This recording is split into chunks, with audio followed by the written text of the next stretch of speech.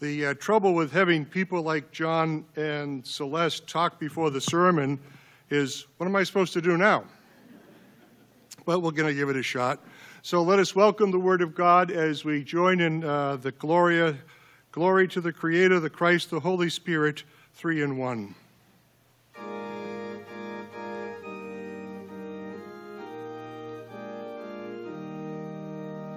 Glory to the Creator.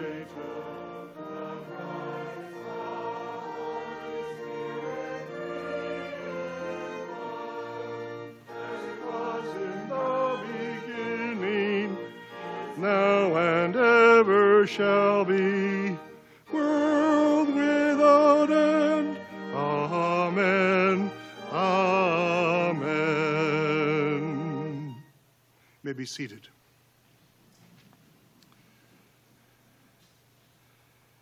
And so it really is people and people, right? We hear about refugees and resettlement and all the ravages that come with modern life and particularly modern warfare, and we come almost numb to the fact of that it's actual people. And when you meet the people coming off a bus and somebody runs to bring you chai tea and you feel the warmth, that you realize that we are people. If we pay attention, we see and experience this deep reality, which sounds trite, perhaps, a glib affirmation, but I think is anything but, because it is an awareness of our essential identity as children of God, joined one to the other, inextricably bound.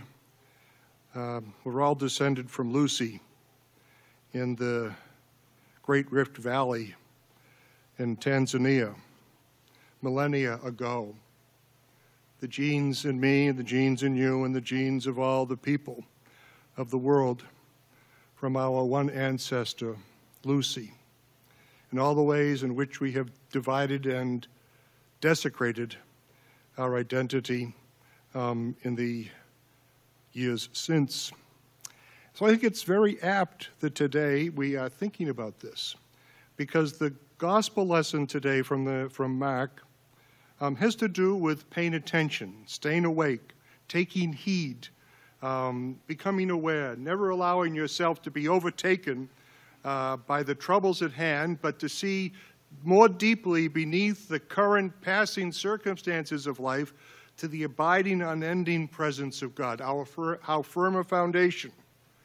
This deep reality, almost that we have to find ourselves in the basement to remind how the rest of us stands, how we remain standing. So this is the 12th consecutive reading from the Gospel of Mark, moving through the Gospel as Jesus journeys from Galilee down the river valley and then up into Jerusalem, where he will meet his crisis, provoke his crisis, resulting in his death, his crucifixion, his burial, resurrection, and ultimately his ascent into heaven. So we're almost at the end of the liturgical year. We mark time in the church from the beginning of Advent, the 4 weeks before Christmas, and then through Christmas and Epiphany, the season of Epiphany and Lent, the Holy Week, the entry into Jerusalem, the Last Supper, the crucifixion, the resurrection, the gift of the Holy Spirit, and into the season of Pentecost, the gift of the Spirit, and then through again, and 2 weeks from today, we arrive back at the beginning of a new year, the start of an Advent on the 28th of November. Next week will be the reign of Christ. But today, these final words from the experiences of Jesus in his last week of his life as he's teaching in the courts of the temple. You will hear in this passage reference a question posed to Jesus about the stones of the temple. Now, the stones of the temple are not random. It's not a fieldstone wall like you see around New England where you take scattered remnants of a glacial deposit and arrange them as best you can. The temple that was rebuilt by Herod, one of the greatest building programs of the ancient world, actually. Herod was called the Great, not because he was particularly wise, or a skilled military leader. He was called Herod the Great because he built a lot of stuff, big things. And the biggest, glorious of all, was the rebuilding of the Second Temple, sometimes called, because it was such a massive rebuild, sometimes called the Third Temple. I'm reminded of driving around Fairfield in the last 10 years where you'll see, a 2-bedroom expanded cape that gets remodeled, and it comes out the other end, a 6,000-foot estate, right? Still the same house, still under the same zoning regulations because you didn't tear down the old house, but baby, it's a new house. The same way with Herod, okay? So Herod's temple was composed of stones, limestone, that were 35 feet long. 35 feet long, 18 feet deep, and 12 feet tall. These are not field stones picked out of the dirt in New England. And so when the disciples say, Jesus, look at those stones, they're not saying, Jesus, look at those stones. They're saying, Jesus, look at those stones. Don't tell anybody I said that. Oh, did you shut the camera off, David, during that? Oh, yeah. Now it's in the ether. It'll never be gone. How can I scrub that? So as they came out of the temple where Jesus had been teaching, one of his disciples said to him, Look, teacher, what large stones! What large buildings! And Jesus replied, Do you see these great buildings? Now imagine this. These are rubes from the country. I mean, they've just fallen off the back of a turnip truck. They've never seen anything like this before. It's like taking a little child out of Aroostook County, Maine, blindfolding them and dropping them in Midtown Manhattan. Look at these large buildings. He says, do you see these great buildings? Not one stone will be left here upon another. All will be thrown down. Now they're thinking, now wait a minute. It's taken Herod 40 years to build this, and it's all going to be gone. So they went across the Kidron Valley to sit on the Mount of Olives. Now, in the book of the prophet Zephaniah, it's foretold that the Messiah will come to Jerusalem from the Mount of Olives. The Kidron Valley lies to the east of Jerusalem. It's a very deep, it's a rift valley. It goes like this, right into a V.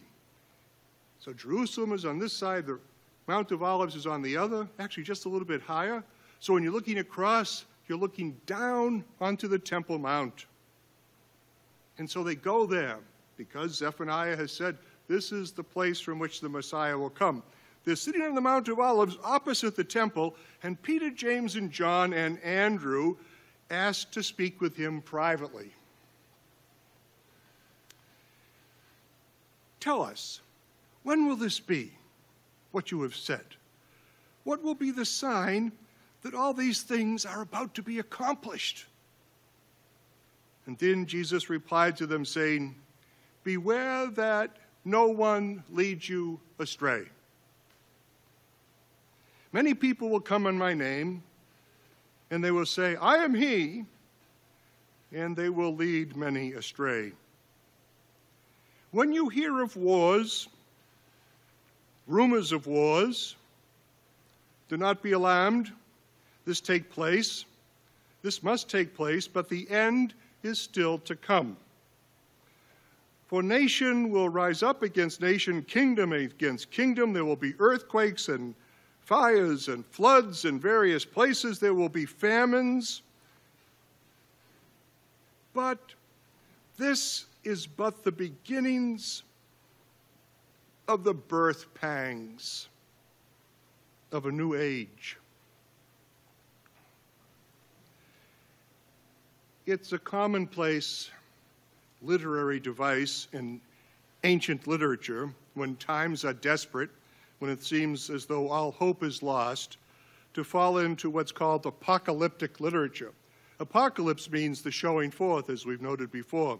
Apocalypse doesn't necessarily mean a conflagration, but pulling back the curtains, allowing us to see clearly. This is called Mark's Little Apocalypse. It's kind of a cute title, Mark's Little Apocalypse, right? You could get one for Christmas. I'm sure it's in a catalog somewhere. Okay. The showing forth of a better age. It's bad now, the literature says. It's terrible now, but the good times are coming. Don't give up. Don't lose heart. Remain strong, steadfast. Don't let go. Hold on. The wrongs will be righted, and the wrongdoers will come to their end.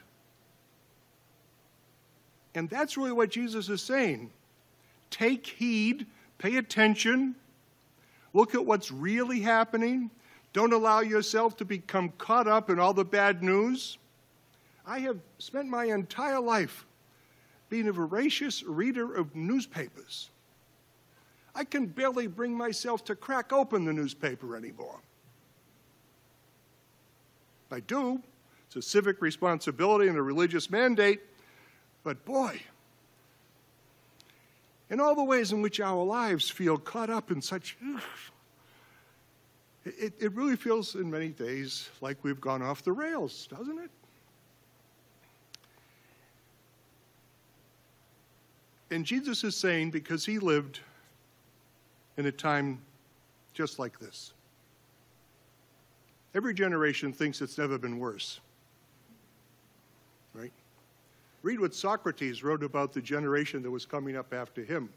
He thought civilization was come to an end within a generation in the 4th century before the birth of Jesus. So, these predictions of the end, as in destruction, are never really come to pass.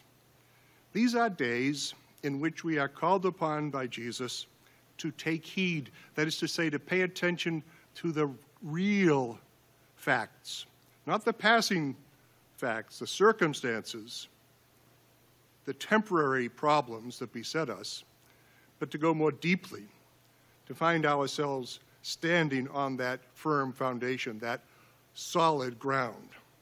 For we are built not on shifting sand, but on the bedrock, which is God.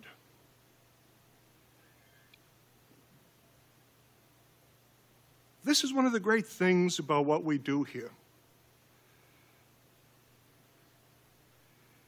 It's not for us to repair the world in toto. We can never complete the work.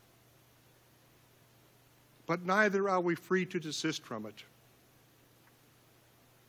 Tikkun olam, to repair the world, to recognize what is broken, and to fix that which we can fix.